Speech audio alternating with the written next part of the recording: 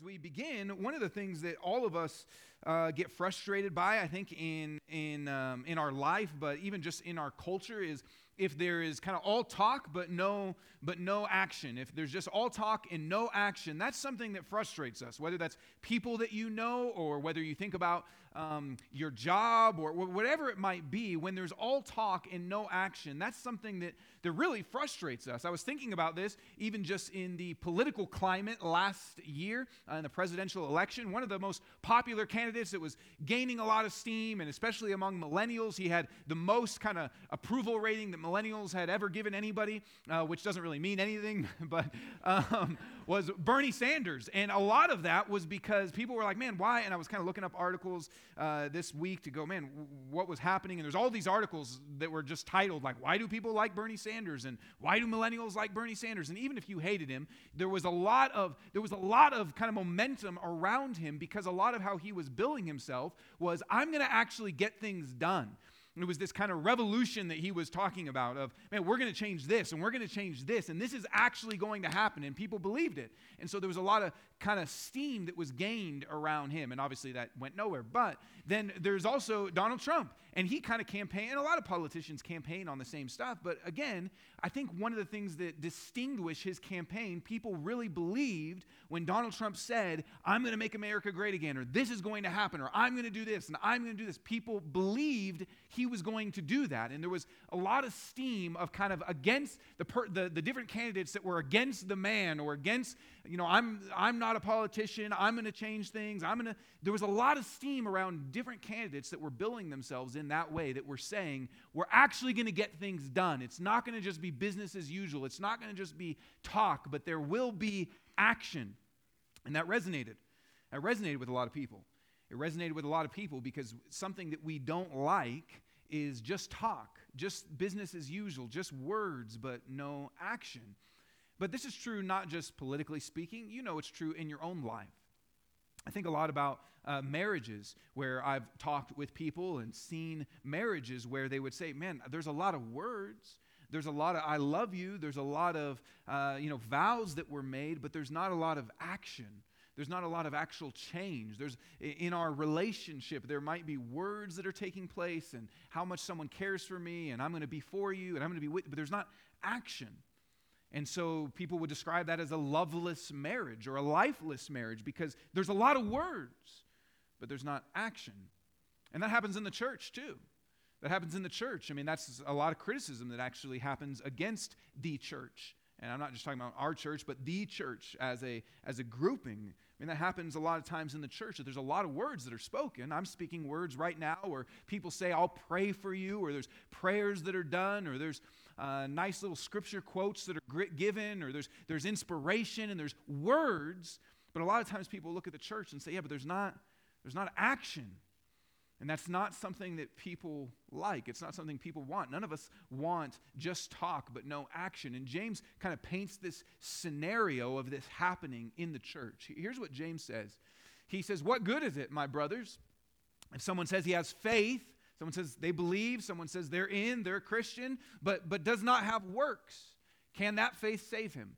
If a brother or sister, and he kind of gives this illustration, if a brother or sister is poorly clothed and lacking in daily food, and one of you says to them, go in peace, be warmed and filled, without giving them the things needed for the body, what good is that? So if you say, hey, I'm going to pray for you, go in peace, and you say, man, I hope good happens to you, and I'm thinking of you, and my thoughts are with you, and if you say that without giving them the things needed for the body, what good is that? So also faith by itself, if it does not have works, is dead.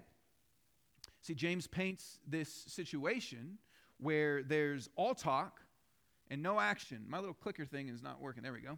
And that's something that none of us like. We don't want this. We don't want to be a part of a community like this. We don't want our marriages to be like this. We don't want our friendships to be like this. We don't want our families to be like this. We don't want our culture to be like this. We want a community. It's not just talk, but it's action. We want a community of love. And we can call that just love, because that's what love is in many ways, is putting into action the things that we say that we believe, and that's what we want. Community of love.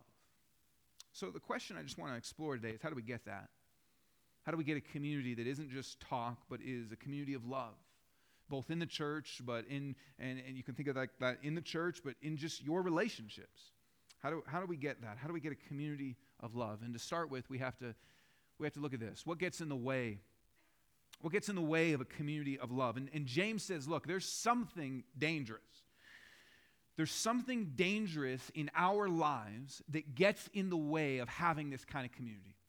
There's something dangerous in our lives that gets in the way of this, that will make it so you don't get a community where, man, you would get the situation described where someone is in need and their needs are actually met, where someone is hungry and they're actually fed, where someone needs clothes and they're actually clothed, where James says, there's something that gets in the way of that, of a community of love. And here's what James says it is: faith. James says, here's what gets in the way of a community of love. Here's what gets in the way of a community experiencing love: faith. It might not be the answer that we would think to hear, especially at church, because James says there's something very dangerous that might mess up your relationships. There's something very dangerous that might make it so your relationships are all talk. He says, here's what it is: it's faith. So he says, let me explain. And I want you to think about this. James is going to give us an illustration, but I'll kind of do it first and then show how James says it. But here's what James says. Picture somebody that believes in God. Picture someone in your head that believes in God. Here's a standard Google photo of woman that believes in God. Okay? Woman that believes in God. This is her, according to Google. She's reading her Bible. But picture someone. Picture a woman that believes in God and believes in Jesus. Picture a woman that reads her Bible that says, I believe in Jesus. I believe God is who he says he is. I believe in the Trinity, the Father, Son, and the Holy Spirit. Picture someone that would say, I believe in God. Or maybe you would, this is the man version of the stock photo. Picture, maybe this is real to you, right? Maybe if you were to picture, man, who's someone that believes in God? Maybe your grandpa comes to mind, or maybe this is you, or maybe your dad comes to mind, or someone that goes, man, I believe in God. I believe Jesus died on the cross. I believe that Jesus resurrected from the dead. I believe the Bible. I believe the Bible stories. James says, picture someone that believes in God. And James says, I've got someone in mind. I have someone in mind that believes in God. James says, here's who I picture when I think of someone that believes in God. A demon. This is a stock photo of a demon. I don't think this is a real photo, but I don't know.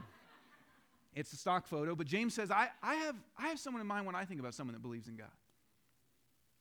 So here's what James says. He says, someone will say, you have faith and I have works. Show me your faith apart from your works, and I will show you my faith by my works. And then look, he says, you believe that God is one. And this was kind of the creed that the Jewish people had, that there is one God. God is one. This was the creed. This would be like us if you have a doctrine statement and look at it. And James says, you believe this? Good job. Congratulations. You do well. And then he says, even the demons believe. And they shudder.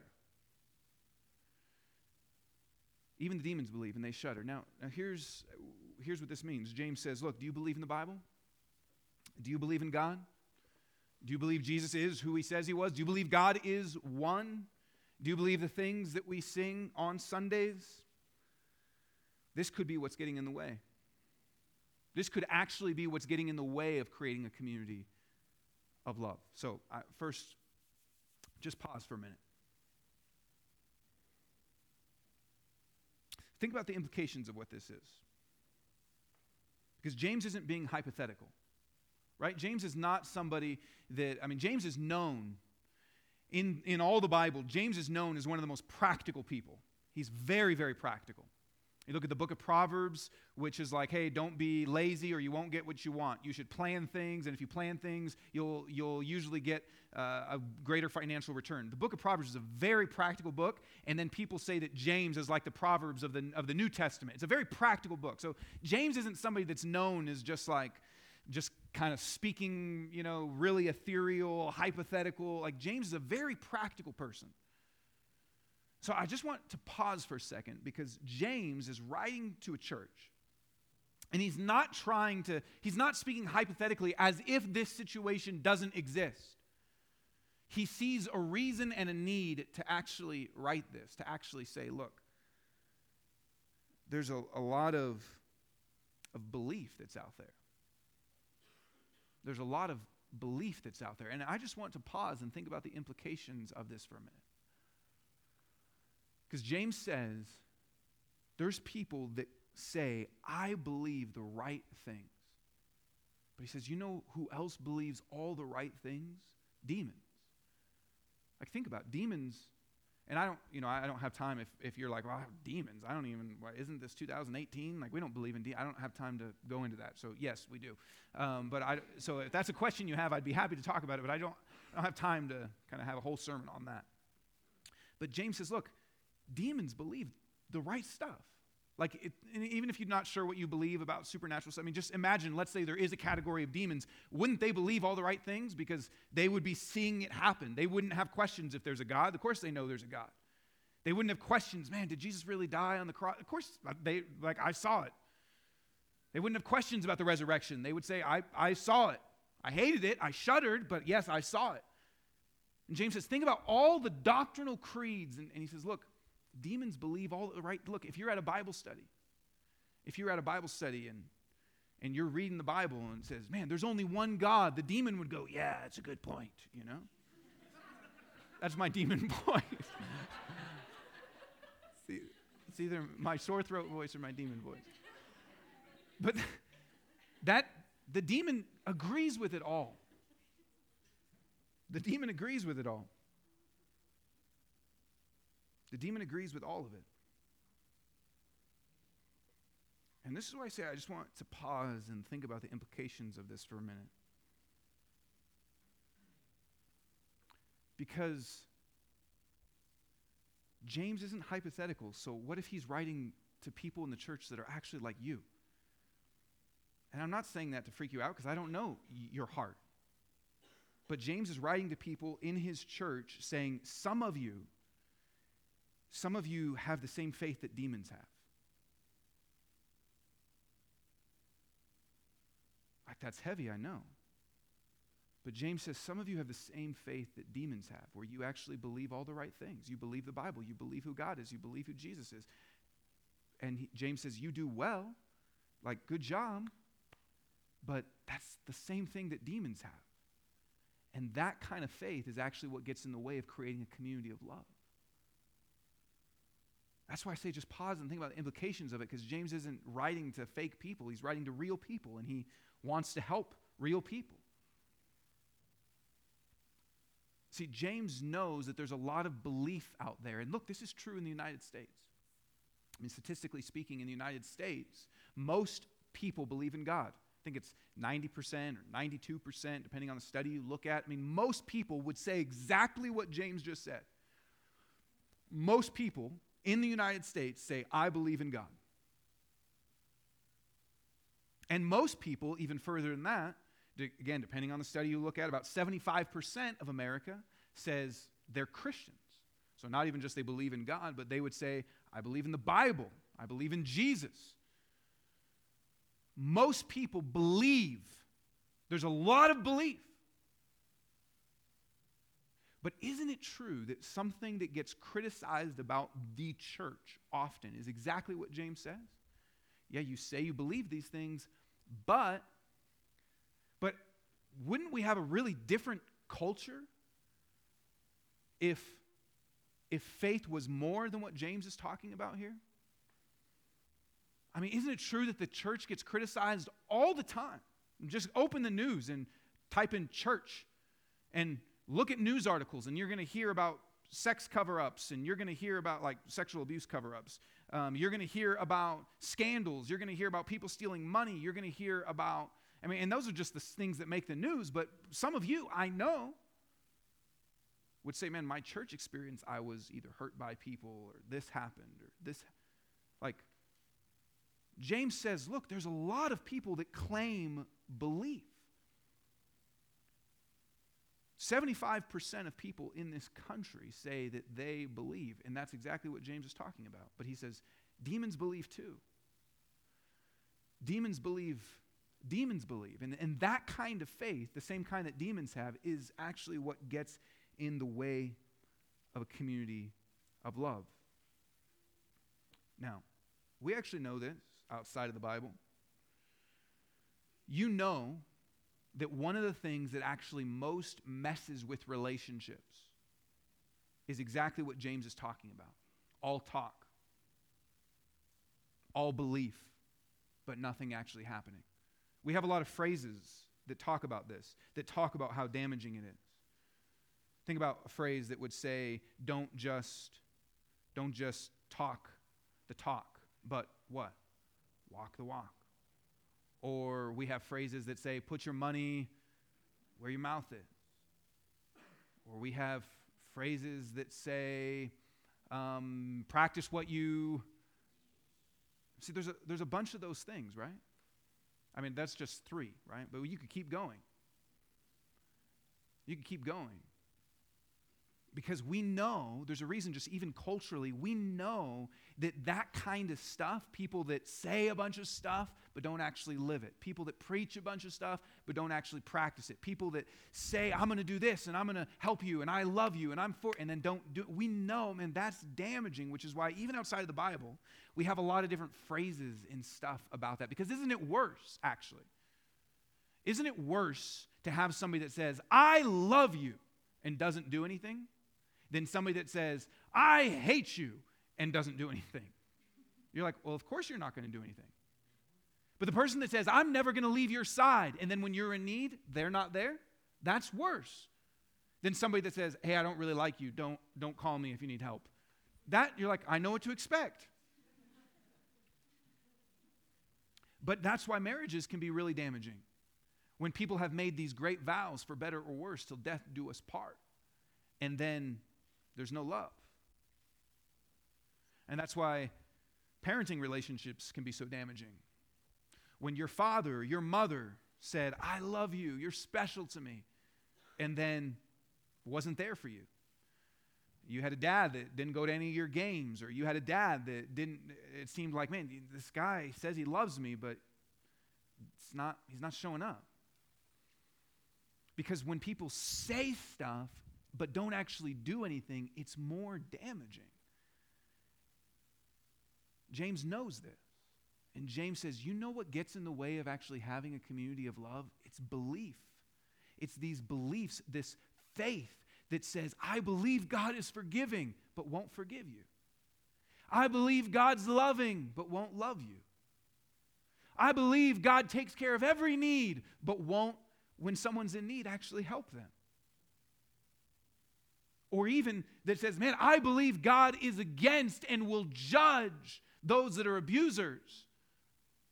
And then when people are abusers, actually says, oh, you don't understand. They're okay. It's fine.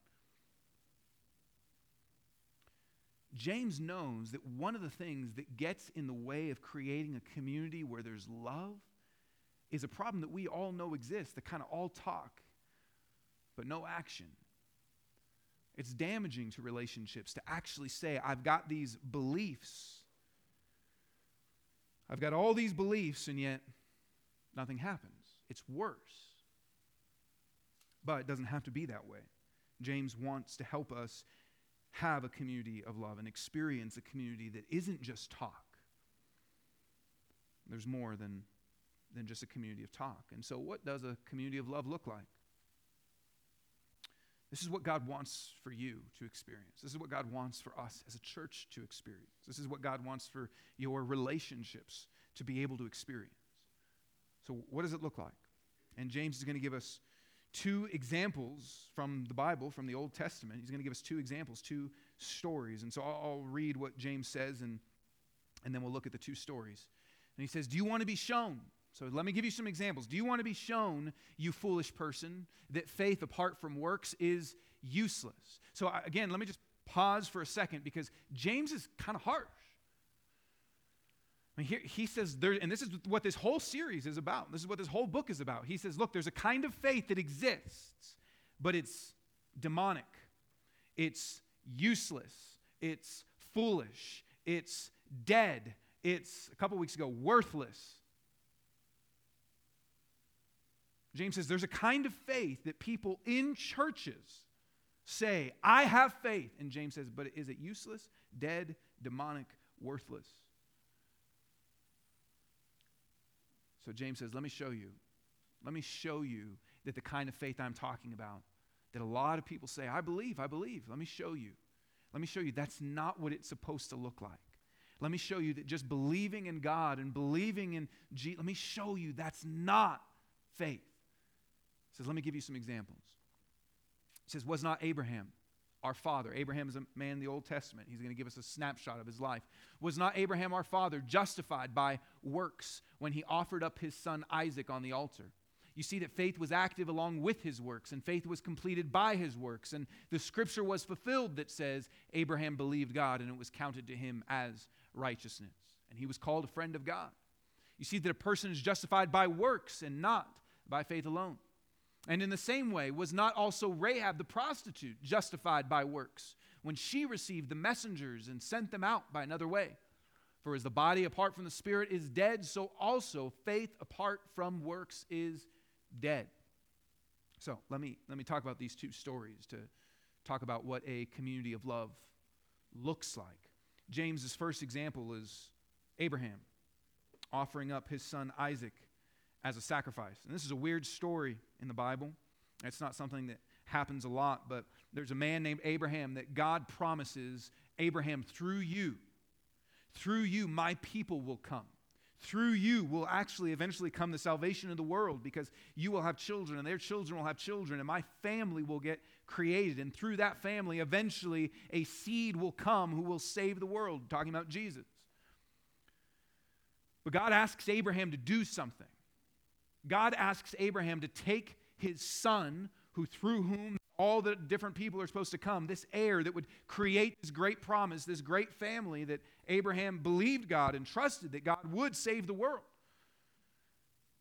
God asks Abraham to take his son up the mountain and sacrifice him, to kill him. It's a very strange story. It's not something God asks anyone to do other than this story. God takes him up the mountain, and Abraham does it. He takes it. Think about, look, if you've got kids, if you've got kids and you knew God told you today to sacrifice them, would you even consider it? We wouldn't even consider it. If you have a spouse and God said, I want you to sacrifice this spouse, you wouldn't even think about it. I wouldn't. Abraham says, God, I trust you. I believe you. I know you're good. I'm going to do what you say. And he walks his son up to the altar to sacrifice him. Now, what does God do? I don't know if you can see it in this little picture. There's a ram, and God says, stop. You don't need to do it. Instead, I will actually provide the sacrifice myself. And Isaac lives, Abraham sacrifices the ram, and God says, now I know you trust me. Now I know you love me. Now I know you've put your faith and your confidence in me. That you would do anything. Because you so trust me, because you so know me, you would do anything. You know what a community of faith looks like? It looks like, you know what a community of love, rather, and faith? You know what a community of love looks like? It looks like being willing to sacrifice what's most important to you. What is most important to you? I know that's kind of a hard question because there's a lot of things important to us.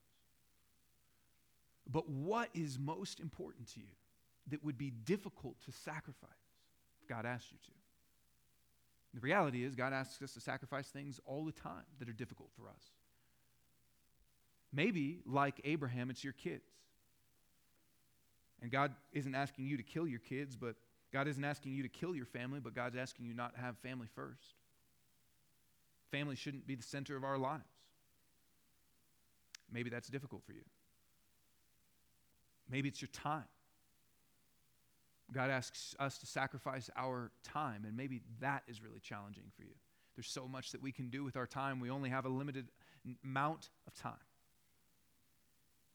And that's it for me. Time is the hardest thing to sacrifice for me. Maybe it's your money. To actually sacrifice your money is very difficult. But I want you to think about this. because James is using this story as an illustration of what a community of love actually looks like. What happens? What happens if we're willing to sacrifice what's most important to us? What would happen in your relationships? What would happen in your relationships if you were willing to give up and sacrifice what's most important to you? What would happen? I can give you a couple just illustrations. James says, here's the kind of faith that God wants, a faith that actually is willing to sacrifice what's most important to you, because that creates a community where love actually exists. My grandpa died this last year, and now my grandma is alone, and this last Christmas was her first Christmas for the first time. Think about that. I mean, being married to someone for a long, long, long, long time, and your first Christmas now alone. And I don't judge me for this. Maybe you can. I don't care. But I don't call my grandma. I used to call my grandpa regularly, but I don't call my grandma. But Christmas came around, and I was just thinking about her. I was just like, man, I bet this is a hard Christmas for her. I bet without my grandpa, this is a hard Christmas for her. And I was like, I'm going to call my grandma this Christmas and just check in with her. And then the day went by, and it was a fun day, and hanging out with the kids, and it was great. And I was like, I don't really want to take the 3 minutes it's going to take to call my grandma, or however long. It's not like it's going to be a long conversation. It's like, but I didn't really want to do it. Didn't really want to call her. And I hope she's not listening to this message. But I didn't want to call her because it's just time. And I'm not even saying it was a lot of time, but I'm just telling you that time's important to me. And I didn't want to call her. And then I was just like, you know what? I'm going to call her. Whatever. I'm just going to do it. And I called her, and all the plans with the rest of the family got canceled. My dad and his family was sick, so she didn't hang out with them. My uncle and his family was sick, so she didn't hang out with them. Everybody in the family was sick, so she was going to be at home all alone at Christmas, her first Christmas alone, without a husband. Some random friend that she's not even that close with reached out to her and said, hey, you want to come hang out, come to our house? So she did. But what I know is when I called her, and my wife and I were talking about this, it was very, and to add even layers to the story, because I don't think any of my family's listening to this, there's a bunch of drama right now and people aren't talking to her also. So it's even just layered. Me calling her was huge for her. Huge. But the reason I bring that story isn't to say, so could you clap for me? But it's just, no, I know, I said, please don't. The reason I bring that story is because I didn't want to do it. I didn't want to do that. Because of what? Because of a little bit of time I didn't want to sacrifice? I mean, probably it was God really moving in my heart to do that. But I didn't want to. I did not want to call her. Because I didn't want to sacrifice some time. But what I know is this. What would happen in our relationships? What would happen in the relationships? That's just a small little snippet of a story. But what would happen in the relationships we actually live in, that we're actually around, the church, the community we're actually a part of, if we said, you know what, the thing I prize, what if I sacrificed it? Here's another story I can tell you, where I'm not the hero. I have kids because people sacrifice. I don't know what the end total was, but I think like $60,000 or something that people gave to us, because adoption is expensive. I have children now. I have a family now because people said, you know what, we're going to write you a $5,000 check. You know what, we're going to write you a $500 check. Whatever. Man, I have kids because people said, man, money is important to me, but I'm going to sacrifice it. So here's what James is saying. You know what a community of love actually looks like? When you are willing to sacrifice what's important to you, whether that's time or money or your children. What if we did that? What would the effect around our relationships be? James says, that's what I want you to think about. That's what love looks like. That's what a community of love looks like. Look, let's just get even a little more churchy and a little more practical, and by churchy I just mean in the context of our church. A lot of people give up time to even just create what we have here. I mean, it takes around 20 people every Sunday to just do what we do on a Sunday. And I know that there's people that would say, man, that's a sacrifice of time. I don't want to do that. But what gets created is this. And so many stories of people's lives being changed through this community. Why? Because people say, I'm going to sacrifice time. And I know even some of the people that have become leaders in the church, which is even a greater sacrifice of time, would say, man, that was really, it was a hard commitment to make because I have to sacrifice something, but now are able to say, man, look what I was able to be a part of helping cultivate and create. What would happen in our relationships if we did that? What would happen financially, again, in the church? Money is something a lot of us struggle to sacrifice, but can I just tell you, this church wouldn't exist if people didn't say, I'm going to sacrifice something important to me. See, what would happen? What would be the reverberations? What would be the effects if this actually characterized our life? That we said, I'm going to sacrifice. That's what love looks like. And then James gives us another story, and I love that he gives us a story of kind of the father of the faith, Abraham, and then a prostitute.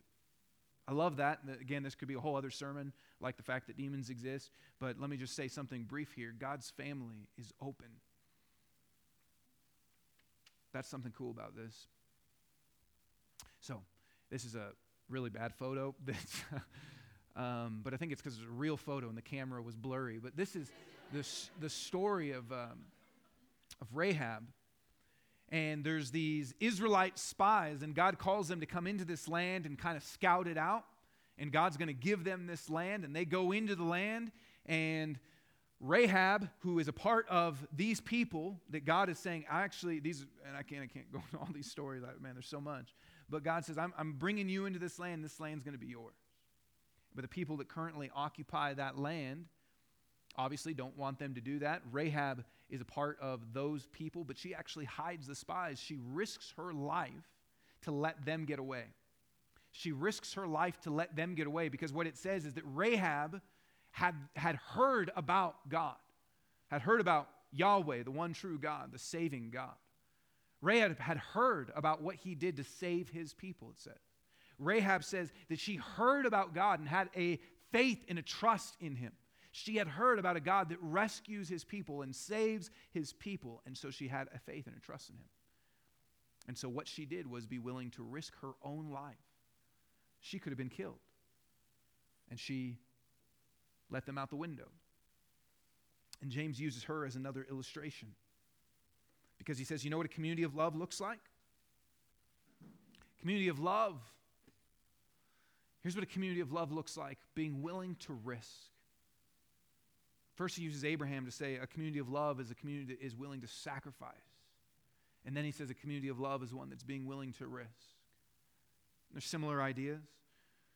But think about just the idea of risk, what Rahab did. Isn't it true that sometimes what gets in the way of our love or what is difficult about love is being willing to risk? And that can be true with all sorts of things. It can be true with risking to be vulnerable. To say, here's who I am, here's what's going on. That's risky. What if people actually see me? What if they actually see what I'm like? What if they actually see what's going on in my heart? What if they actually see what I've done? What if they then reject me? Part of what it means to be a community of love is be willing to risk. That can be to risk our vulnerability. It can be to risk people's acceptance of us. I mean, some of the coolest things I've seen have been when people say, I see stuff going on in my friend's life that's going to lead to a bad path. But I'm going to be willing to risk their acceptance of me and be willing to say to them, bro, or sis. I don't think girls really say that, do they? What do girls say? They say like, girl, yeah. That's sexist. Because it should, like, they're not girls, they're women. So you say bro or girl. That's been some of the best times. That's some of the best times. If you're just honest, haven't there been people that you've been close with? I'm not just talking about strangers. Look, don't say stuff to strangers. But people that you're close with, that you see them walking down a path that you know is going to hurt them. And isn't it like, let's just be real, okay? Isn't there times that you just were like, and didn't say anything? Because you didn't want them to be upset with you. You didn't want to risk the relationship. You didn't want to risk their approval. You didn't want to risk their acceptance. You didn't want to risk them thinking you were judgmental. You didn't want to risk, et cetera, et cetera, et cetera. But see, James says a community of love is one that's willing to risk, one that's willing to put ourselves in harm's way for the sake of others. And again, that can be all sorts of things. That can be to risk emotionally. It can be to risk financially. It can be to risk vulnerability. It can be to risk people's acceptance. But James says, what would happen? I mean, what would happen? What would happen if we counted the cost but risked? What would happen if we counted the cost like Rahab the prostitute? What would happen if we counted the cost and said, yeah, but I'm going to risk. I'm still going to do it. James says, you know what a community of love looks like? It looks like people that are willing to sacrifice. It looks like people that are willing to sacrifice what they most prize. It looks like people that are willing to risk. And here is, even this week as I was just kind of preparing this and studying this, you know what most has stood out to me about this whole passage? It's that this is what God wants for us. Like there's a way to read the Bible that says, what does God want me to do? Okay, I'm reading the Bible, what does God want me to do? There's a way to read the Bible that views it like that. But I want you to think in a different way. What this means, the fact that James is writing this letter to the church, another way to read the Bible is to say, what kind of community does God want to create for his people to live in? See, God wants a community where people will walk into and have no needs. You see the opening illustration that James gives where he says, imagine a brother or a sister says, I've got needs, I've got no clothes, I've got no food. He says, imagine that situation and somebody saying, I'm going to pray for you. God doesn't want that. Man, what I love about this is saying, what is God's heart as a father for his church, for his children? What does he want them to experience? Look, I have to tell you, you know what God wants for you? God wants you to be a part of a community where people sacrifice for you, where people risk for you, where there's literally no needs. God wants you to be able to experience and be a part of a community where when you are hurting, you're not just told, be well. I'll pray for you. When you have needs, you're not just told, God's going to take care of you. God wants us to actually be a part of a community where his love for us is felt and experienced. That's what God wants for you. That is what God so deeply desires for you. If you were to die today, for those of you that are parents, or if you can just imagine having kids, if you were to die, or some of you maybe have nephews and nieces and you're on the list, like if they die, then you get the kids. Can I tell you, this is what you would want if you were going to die and leave your kids. What you would want to know is that they were going to be with people that would take care of everything for them. Not just tell them, I love you, be well, be fed, be warm. That's God's heart for his kids. It's that we actually live in a community and experience relationships where there's no need. That is what God's heart is for you. That's what a community of love looks like, where it's not just beliefs, it's not just words, but it's love. And this is why James describes these situations. He says this is way different than the kind of faith that gets in the way, the kind of faith that demons have, because it doesn't represent God's heart. So here's the final thing, is how do we get a community of love like this? How do we get a community of love like this in the church? How do we get a community of love like this in our homes? How do you get a community of love like this in your relationships that's not just all talk, that isn't loveless, that isn't just words, that isn't just promises, but is actually risk and sacrifice? And here's how. It's not just work hard to get it. It's not just, oh, well, James says it's got to have faith, it's got to have work, so I got to work hard to do it. It's not that. That won't work. If that's what you're trying, that won't work. Trying harder doesn't work. Maybe somewhat paradoxically, the way that we get a community of love like this is faith. Look what James says in the very beginning. He says, what good is it, my brothers, if someone says he has faith but does not have works? Can that faith save him? See, there's different kinds of faith. There's different kinds of faith. And what James has been talking about this whole time is a useless faith, a false faith, a foolish faith, a dead faith. And that faith does no good. That faith doesn't produce a community of love. In fact, that faith is the obstacle. The faith that is just belief is the obstacle.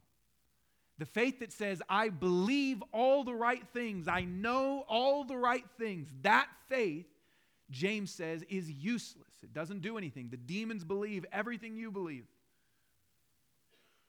And the demons don't have a community of love. The way we get a community of love is with the right kind of faith. James says that kind of faith doesn't do anything because it's not real faith.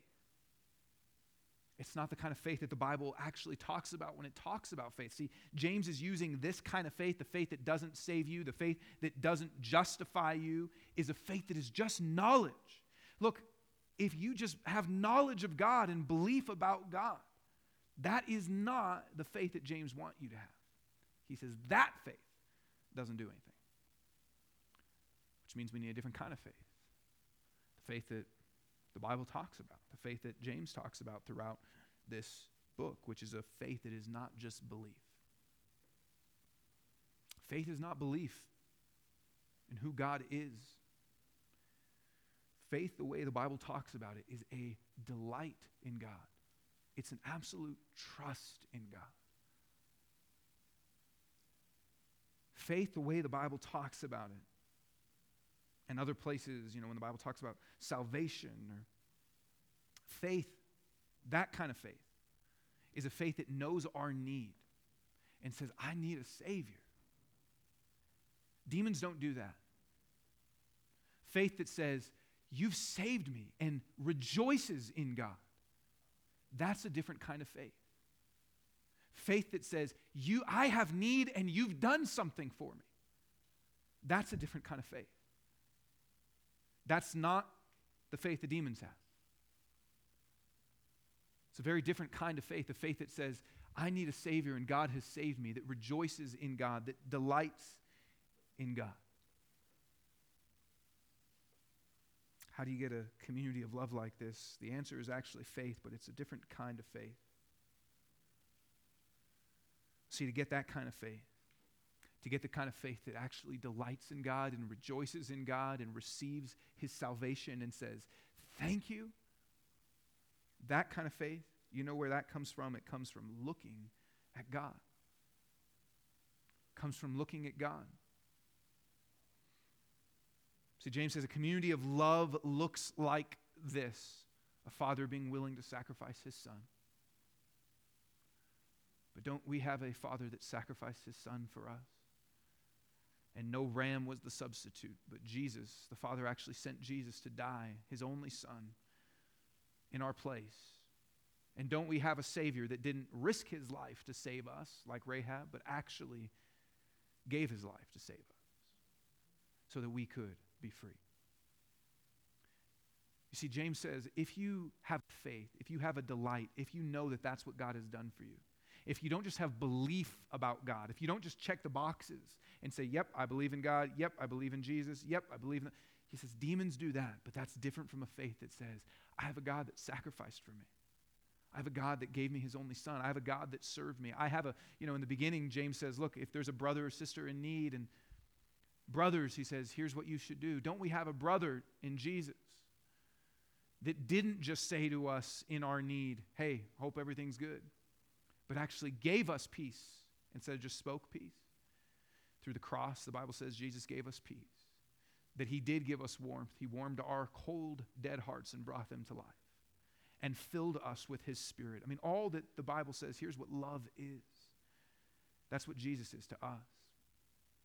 And if we believe that, not just cognitively, but say, yes, that's for me. That's the kind of faith James says we need. That kind of faith is what saves us. Faith, real faith, genuine faith, faith that saves us, faith that's useful, faith that creates a community of love. That kind of faith is faith that says, I know God is good to me. I know God is good to me. I have a confidence in God's goodness to me. That's what faith is. And that kind of faith then produces and changes our lives. Because if you know in your soul, God has sacrificed for me, it creates in you a desire to sacrifice. If you know God has served you, it creates in you a desire to serve others. If your very lifeline of what you know has created salvation for you is, man, I have a God that gave everything for me, or I would still be spiritually naked and poor. If you know you have a God that's done that for you, that creates in us this kind of love, which is why this is the kind of faith that we need. So, I just want to close with what does this mean for you? Who does this speak to? Part of why James writes this is as a warning. I don't know everybody's faith in this room. I don't know how to grade it or how to put it on a scale or where it's at, but I agree with James. And I think if we just look at the statistics in our country, James is on to something.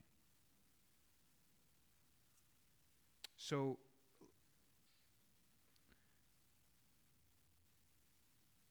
is your faith just belief in the facts?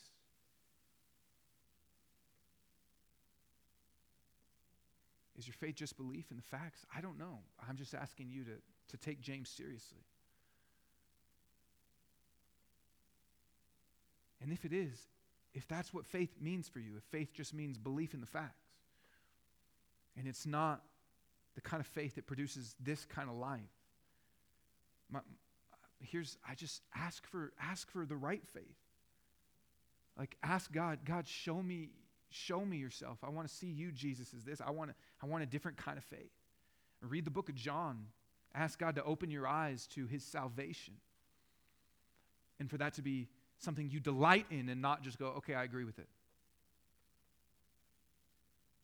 I would just tell you, this church is started for people that in a lot of ways would say they have faith, but it's the kind of faith that James is talking about. So if that's where you are, I'm not, this church is not, we're not mad at you. We expect that exists, and we want something better for you.